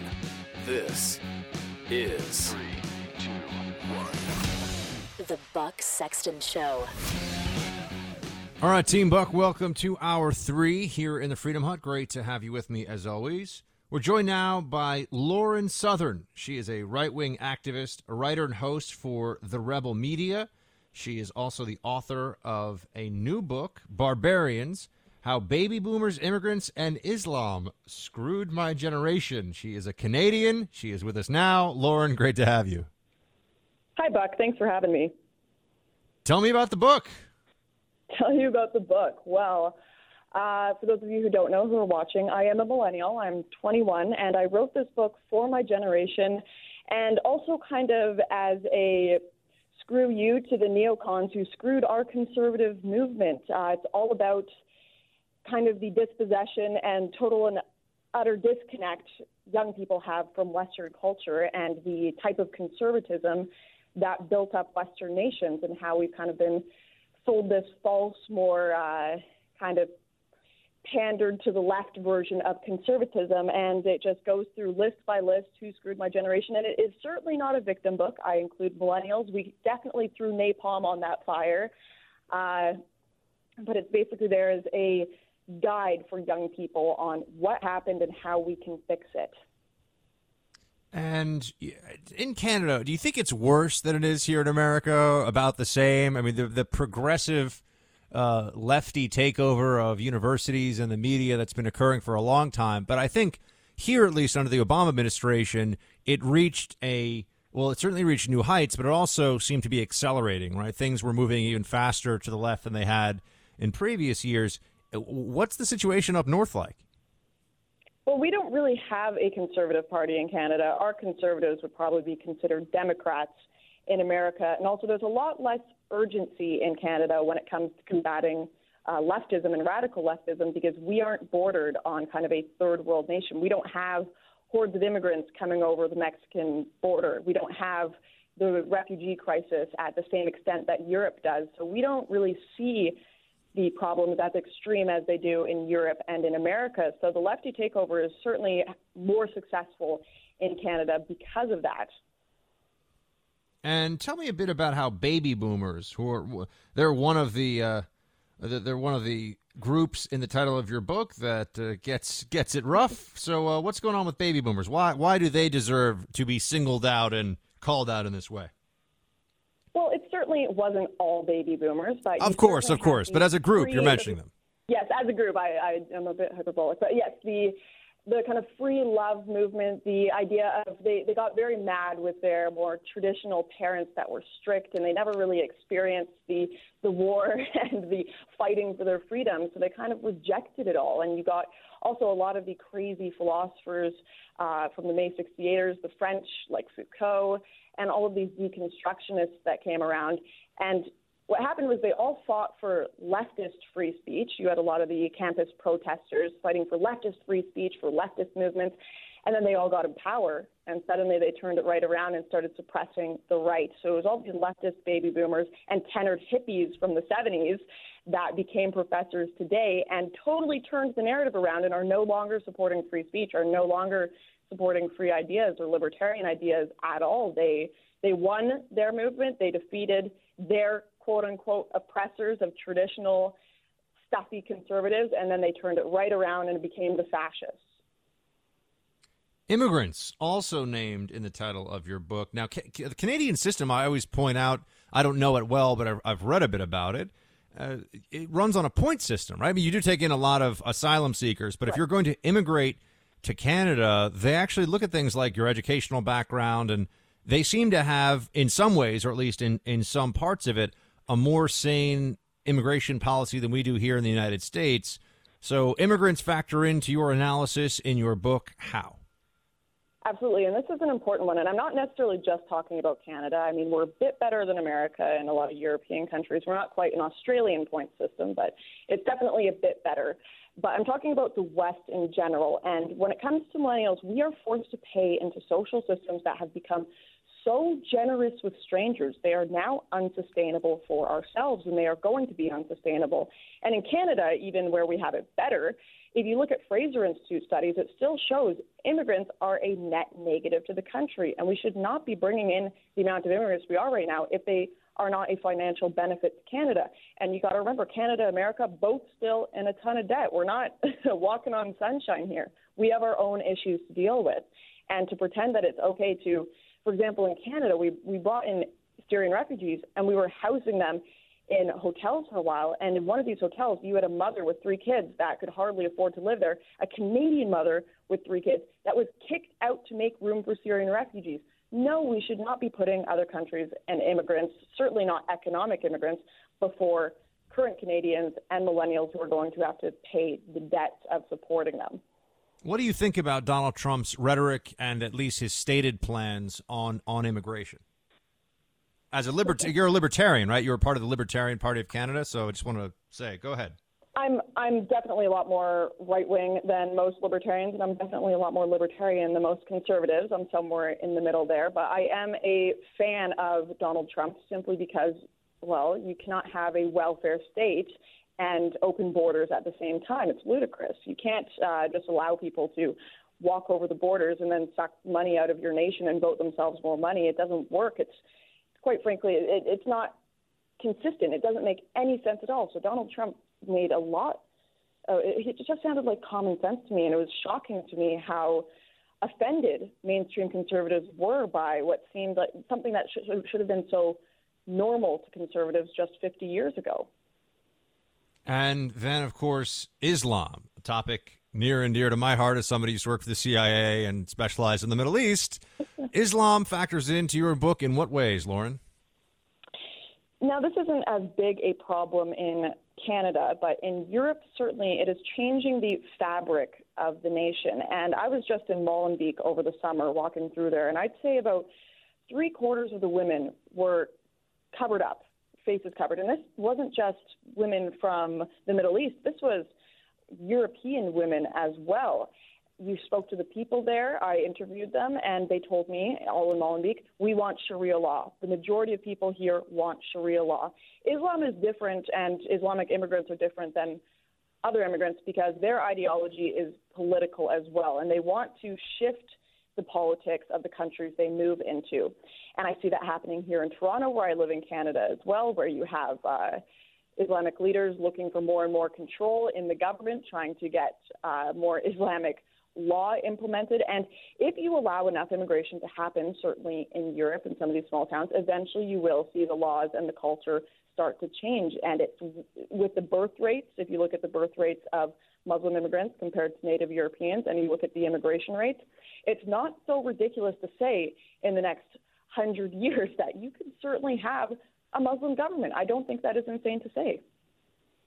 And you would agree with Trump's limitations or not? Limitations on Muslim-majority countries and immigration to any Western country. As you say, I understand now the thesis of your book is just about the West in general, right? So not Canada, the U.S., or Europe specifically, all of them together.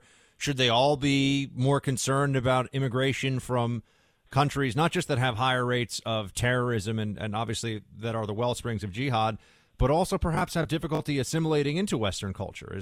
Do you think that's a real concern? Should the Trump administration move on that and others as well? The West is such a unique and beautiful experiment that it has been. No one wants to move out of the West. Everyone wants to move into the West. It's something that needs to be preserved. The freedoms we've created, the egalitarianism created, the culture that's been created, one of flourishing ideas, of flourishing culture, and freedom, most importantly, needs to be preserved. And freedom is not free, and the only way we can do that is to make sure that immigrants assimilate. Happy to have them, but you got to assimilate to the culture. And if you accept too many from countries that refuse to assimilate, create enclaves, or even worse, are directly opposed to assimilation and want to change the fabric of the nation, because there's 3 kinds of immigrants. You've got the ones that love and want to move into the country and become a part of the culture, the second ones that are kind of impartial, and third that want to change it. And the third tend to come from a certain religious sect, and they tend to come from certain countries. And yes, we should absolutely be watching out for those countries in that religious sect. And to name it, it is Islam. And if I can ask you, Lauren, the Rebel, tell me about the Rebel media.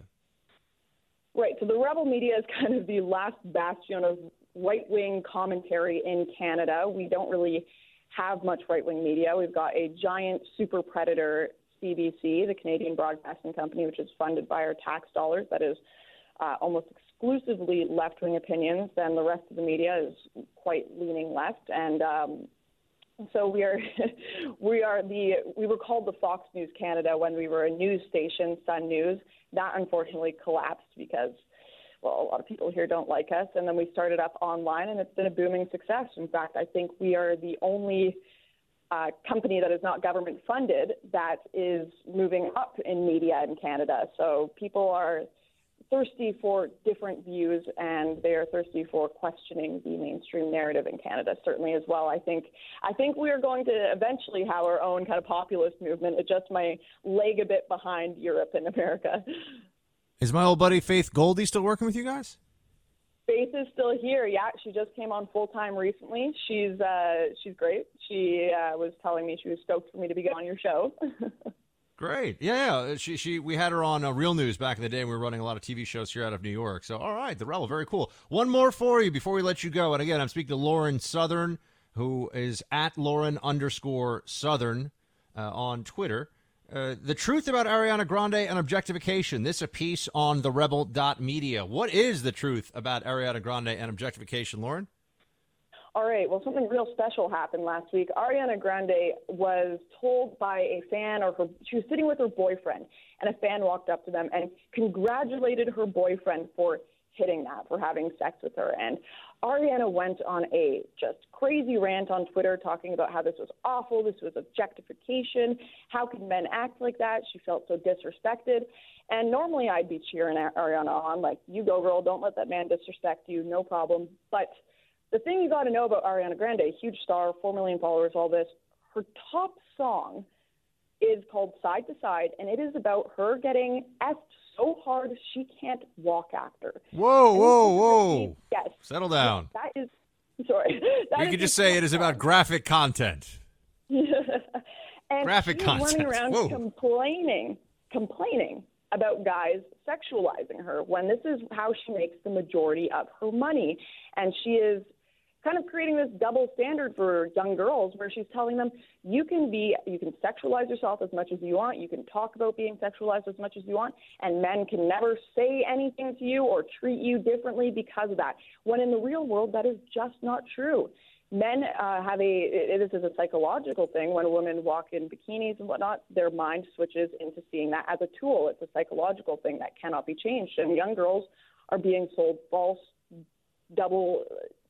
they've been sold a false narrative by people like Ariana, and I think she's very hypocritical for how she acted in this situation. So that's what that video was about. Lauren's book content there, Buck. No, sure. Lauren's book is Barbarians: How Baby Boomers, Immigrants, and Islam Screwed My Generation. It's on Amazon.com. Lauren Southern, thank you for stopping by. We appreciate it. Cheers. Thanks for having me. Team, 888-900-3393 on the phone lines. We will be right back. Buck Sexton, the Blaze Radio Network.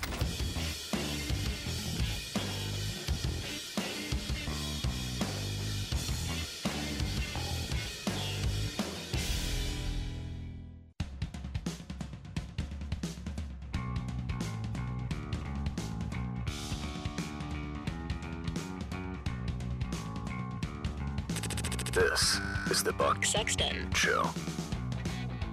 So we've all heard a lot, way too much actually, about the Meryl Streep speech. I'm not going to talk about that again now. I realized yesterday that I was, in a sense, part of the problem because I talked about it a bit. I don't think that we should be in a place where that woman is able to say stuff that we would and that's what we'd expect anyone in Hollywood in their position to say, and it dominates the news cycle. And I'm going to stop. I'm not going to talk about it anymore.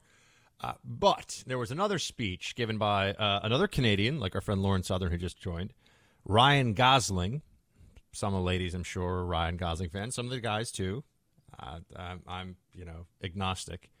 But he won the Golden Globe for Best Actor in La La Land.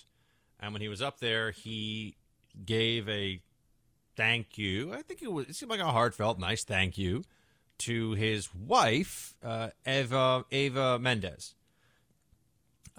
So he said, because she stayed home while he was making this movie, and he said that she was holding the fort, looking after things so we could have one of the best experiences I've ever had on a film. And he said if she hadn't taken on all that so I could have this experience, someone else would be up here other than me today. Sweetheart, thank you, said the actor. So this guy's up there. Eva Mendes, by the way, has had quite a career of her own and is famous. So this isn't even for what we're about to get into. It's kind of amazing that this became a thing that the left pounced on. This is in the UK news, the UK paper by Narjus Zatat. Never heard of her before. Whatever. They get annoyed at him because he said she wasn't just making his dinner. No, she was, quote, raising our daughter, pregnant with our second, and trying to help her brother fight his battle with cancer. This is what this author writes. Despite the swooning on social media for his Notebook-esque outpouring, I can't help but feel that Eva Mendes, an award-winning actor in her own right, took one for the team and provided the emotional labor needed for Gosling to further his own career. Gosling's appreciation for his partner may be genuine, but it plays into structural inequality women face in the workplace, least of all Hollywood. Wait, least of all Hollywood? I think she would mean most of all Hollywood, right? What? Okay, anyway. Yes, Mendes has agency in the decision to put her career on the back burner for the sake of her husband's, but why did she have to make that decision to begin with? And then it just goes into Hollywood is sexist, Hollywood is sexist, Hollywood is sexist.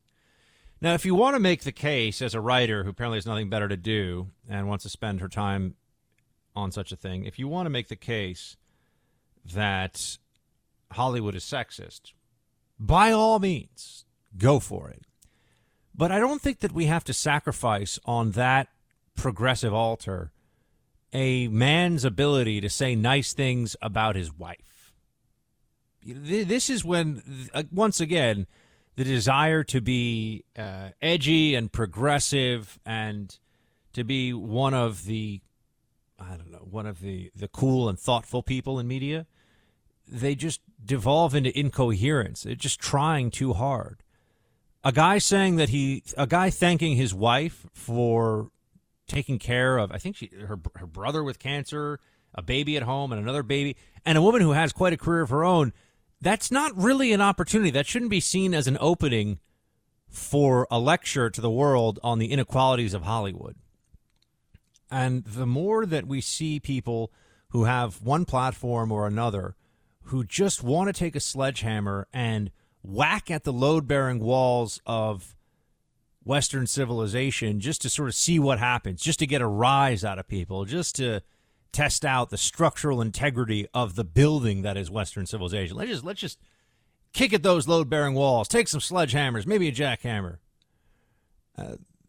People are going to start to, I hope, see this for what it is. It is mindless acts as a provocateur. It's just trying to one-up other people who are also taking this position that the traditional gender roles and the traditional family are some form of slavery or inequality. And this is the sort of nonsense that you would expect only here on a campus, although after decades on campus, it's now infected the rest of society and the world. A guy should be able to say nice things about his wife, and we should all say, that's nice. And we should also probably say, thanks, Ryan Gosling, for not giving us a lecture on politics, for just talking about your craft and somebody who helped you and keeping it real, I guess you could say. Although I don't think he spoke of politics. I don't know. He might have. I didn't see the whole speech. But I'm assuming he didn't. That assumption could be wrong. Phone lines are open. Also, keep in mind, Facebook Live at 3 o'clock. We've got a post up on Facebook now. If you want to write in some questions, I'll hit those, and then we'll take questions live. It's going to be so much fun, everybody. We're going to get to hang out in the Freedom Hut. All 150 square feet of it. It's a little bigger than that, but not much. Back in a few. The Buck Sexton Show on the Blaze Radio Network.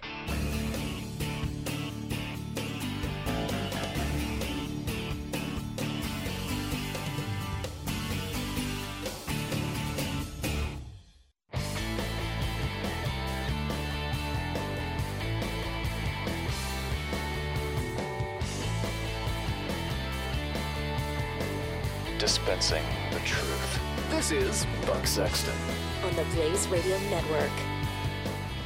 So we're joined now by Larry Schweikert. He's the best-selling author and retired history professor at the University of Dayton. He has a brand new book out The Politically Incorrect Guide to the Presidents, Part 1, From Washington to Taft. Larry, great to have you. Hey, Buck, good to be there. All right, the Politically Incorrect Guide to the Presidents. Give me some of the broad strokes, then we'll dig down into some specifics here of various presidential figures. But what was the idea behind this book? Is to tell us what stuff we weren't supposed to know about various POTUSI?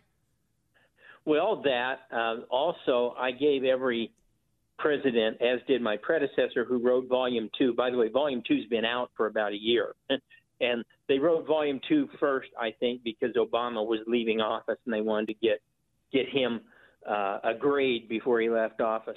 But anyway, one of the things that's involved in the book is giving every president a constitutional grade. How did they perform their duties based on the mandates of the Constitution, the limitations of the Constitution? And so I think you'll find surprises there with people that kind of generally go unnoticed, but did a fantastic job, such as James Monroe, versus some of the more flamboyant people that tend to get a lot of the press, such as Andy Jackson. Now, I know that this is in Part 2, but I just have to ask, especially in the waning days of his presidency, the very last days, what was the constitutional grade given to Obama? I'm pretty sure it was an F. Okay. I don't have the book handy. I thought maybe he would have slid through with a D, but I guess an F is not too surprising. I'm sure he didn't get a gentleman's C. I've got the book around here someplace. It's been a while since I've read it, but it was not good. Let's talk about some of in this volume, Volume 1. Let's talk a bit about some of the revelations about various presidents that you get into in some detail here. For example, George Washington used his faith as a pillar of his presidency. Do tell. Yeah, Washington is often wrongly portrayed as a deist. He was not a deist. He was a Christian. He was a vestryman at his church, which is kind of like a Bible study leader. He prayed in the name of Jesus, which any one of those things pretty much puts him down as a dyed-in-the-wool mainstream Christian conservative. And he very much, in all of his major speeches, included God and God's role in human activities and so forth. So he's quite aware of the necessity of America being on good terms with the Lord. And Thomas Jefferson may have been for small government, but he might not have said an iconic quote attributed to him. Which one is that? That's the government that governs best governs least. And presumably the very best government is no government at all. No, that's Jefferson is an interesting and kind of two-sided character. He very much believes in states' rights. He writes the Virginia-Kentucky resolution, against the Alien and Sedition Acts. But in his presidency, he does a number of very unsmall government-like things. First of all, he acquires Louisiana, which I'm sure we all applaud. I mean, I like going to the Superdome for a game now and then. But he does so without ever consulting Congress or the Senate, which should have been the body to take this up. And let me just, before I continue, Jefferson, let me segue to one important thing, which is almost all these early presidents were believers in the Whig system of government, WHIG, which meant that they all believed that action should originate with the legislature, the House, and the Senate, and the president should be more or less kind of caretakers and add the final stamp of approval. And, of course, right off the bat, Washington finds that he can't do that because of the pending threat of war with France and Britain. So he right away changes that. But anyway, Jefferson would have said he believed in the Whig structure of government, and one of the first things he does is to acquire Louisiana pretty much by himself. Livingston says, hey, Napoleon will give it to us for, $15 million, maybe throw in a basketball player to be named later or something. And Jefferson says, buy it, take it. Talking to Larry Schweikert, he's the best-selling author of numerous books, including his latest, The Politically Incorrect Guide to the Presidents, Part 1, From Washington to Taft. Tell me a bit about Andrew Jackson's animosity towards Native Americans, more than just racism, your book says. Yeah, Andrew Jackson, there's no doubt he was a racist, and there's certainly no doubt many, if not most, of the people around the world at that time had similar views of different people. Jackson's particular situation with the Cherokee came from his youth and the Cherokee support for the American Revolution, for the British and the American Revolution. They chose sides, and they chose against the Patriots. And Jackson never forgot it. He thought they were traitors for doing so. And so when he got a chance to get even, boy, he did. He got even. And Theodore Roosevelt, a progressive but also a die-hard patriot. Well, what do you think about Teddy, Buck? I mean, you pretty hard on Teddy? Well, I know that it became kind of fashionable in recent years for conservatives to talk about how he's the original progressive and therefore is in some ways the author of all big government ills that have come since then. But I don't know, Rough Riders, he did some cool stuff, an interesting man, a Renaissance man. I kind of like the guy. Yeah, he's exactly that. He has some bad views, especially on economics, and I think where that comes from is precisely what you said. He's a Renaissance man. He does almost everything. You know, he writes newspaper articles. He writes books. He creates a cavalry regiment when he could have sat in a safe desk back home. He's the only president to win the Medal of Honor and the Nobel Peace Prize. And yet his one big shortcoming is he never really runs a business. He never owns a business, and he never has an appreciation for turning a profit, paying employees, that kind of thing. And I think that very much shapes his attitudes toward business, especially big business, when he becomes president. But, you know, I think you or I would be very happy to be in a foxhole with Teddy Roosevelt, and I think you or I would never question his love of America. It wouldn't even cross our minds. This guy loves America. A couple other things you get into in the book. I just wanted to give people a taste of what they can expect if they buy the Politically Incorrect Guide to the Presidents. George Washington wanted America to be isolationist? Well, that's kind of a mantra that's been used more recently by a lot of libertarians. He writes a line in there, actually Hamilton writes it for him in two different places, where he says we must avoid these entangling alliances, and I think Jefferson picks up the exact term, entangling alliances. But the fact is he qualifies it with a 20-year period. You got to remember when he's writing this 1796, he's about to step down. John Adams is about to take over. And Washington is warning the country, you know, we're a Chihuahua in a yard full of German Shepherds. We can't afford to go out and pick a fight and be allied with one group or another that will inevitably cause us to lose. We've got to be careful. And so he says for a period of 20 years, and he uses that phrase for a period of 20 years a couple of times. And I think it's telling because what do you have 20 years later is the War of 1812. And what do you have in the War of 1812? American regulars are able to go toe-to-toe, as they say in the movie The Patriot. Remember this line? Gates is a damn fool. He's going toe-to-toe with redcoats in open field. It's madness, you know.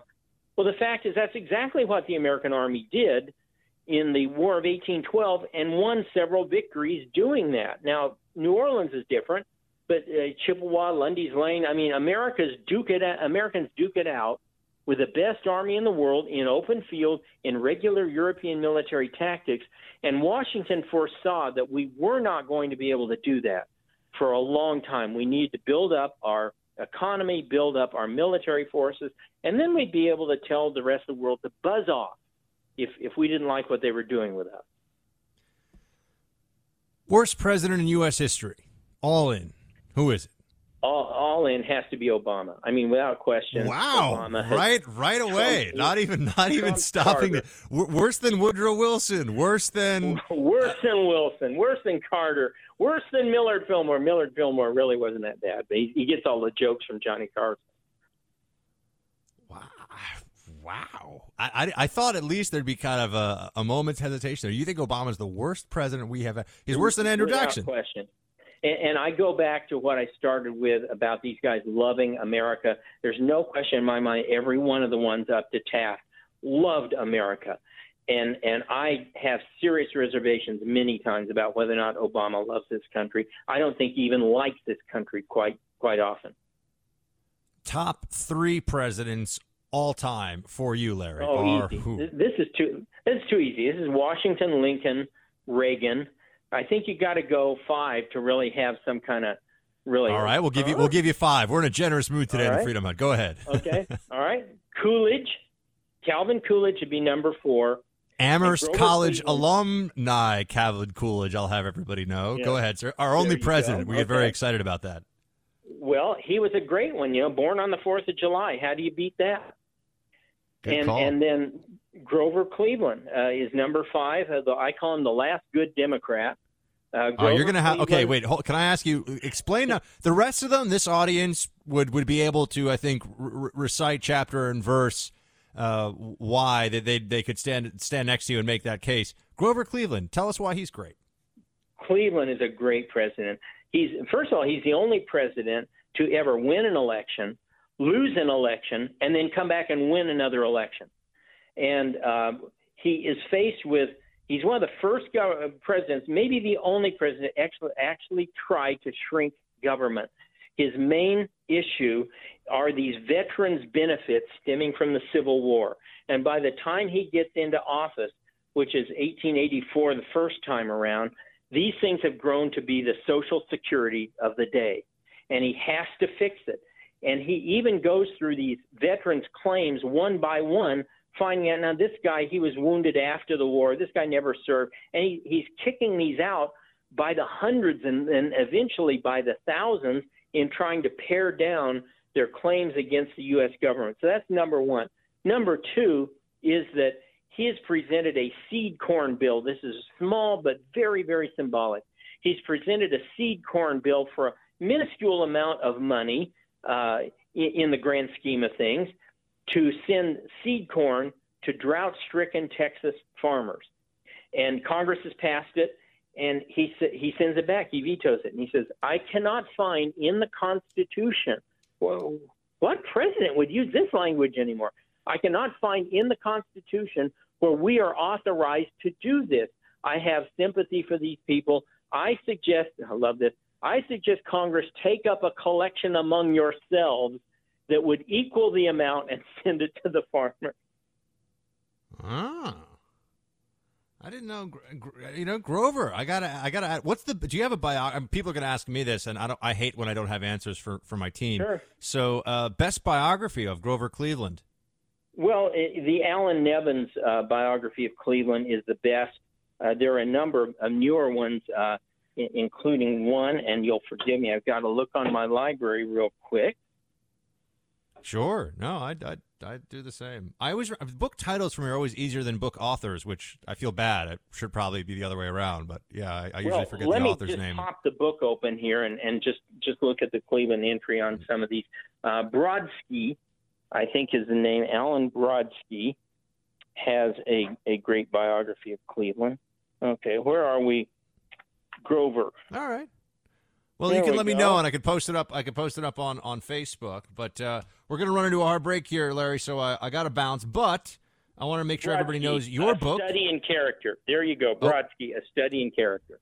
Fantastic. Larry Schweikert is a best-selling author. His latest is The Politically Incorrect Guide to the Presidents, Part 1, From Washington to Taft. Also, P.S., Obama the worst ever. Larry Schweikert, great to have you, sir. Thank you for calling in. Thank you. Bye. Bye. Shimon, he sounded like he was sad at the end. Why was he sad? I don't know. I didn't think he should be sad. I feel like we had a great... Anyway, book will be great. Get Larry's book. We'll be back in a minute. This is the Buck Sexton Show. On the Blaze Radio Network.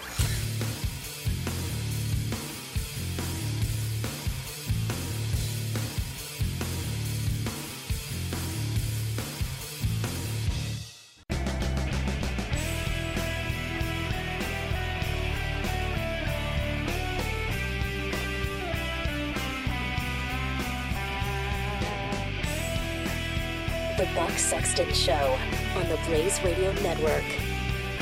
All right, team, we've got Keith up in Alaska. Keith, you're in the Freedom Hut. Shields High. What's up?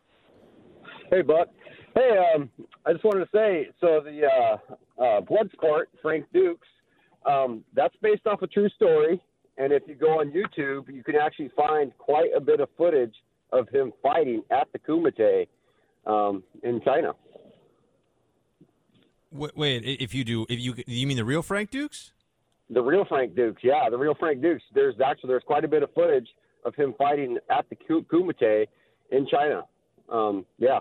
Well, I think they held it in different places, but I know some of them were held in China.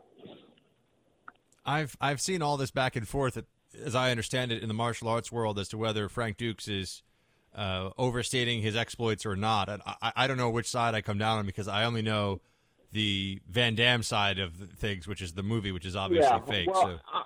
I'm sure some of the stuff was embellished or whatever, but you can go check out his fights. I mean, there's like a whole bunch of compilations of him fighting at the Kumite and just knocking people out. I mean, just head kicking them. I mean, just brutally beating these dudes bad. All right. I'll send me a link to that. Tweet at me. I want to see what you're talking about. All right. Appreciate it. Keith, cool. up in Alaska, Shields High. Great to talk to you. How much time do we have? I'm confused here, Shimon. Are we at the very end, or do I have like a minute here? I got okay, we are at the very end. I'm gonna miss all you guys, but I'm gonna be on Facebook Live in just a few minutes, 3 Eastern, which is gonna be coming up right here in literally a couple of minutes.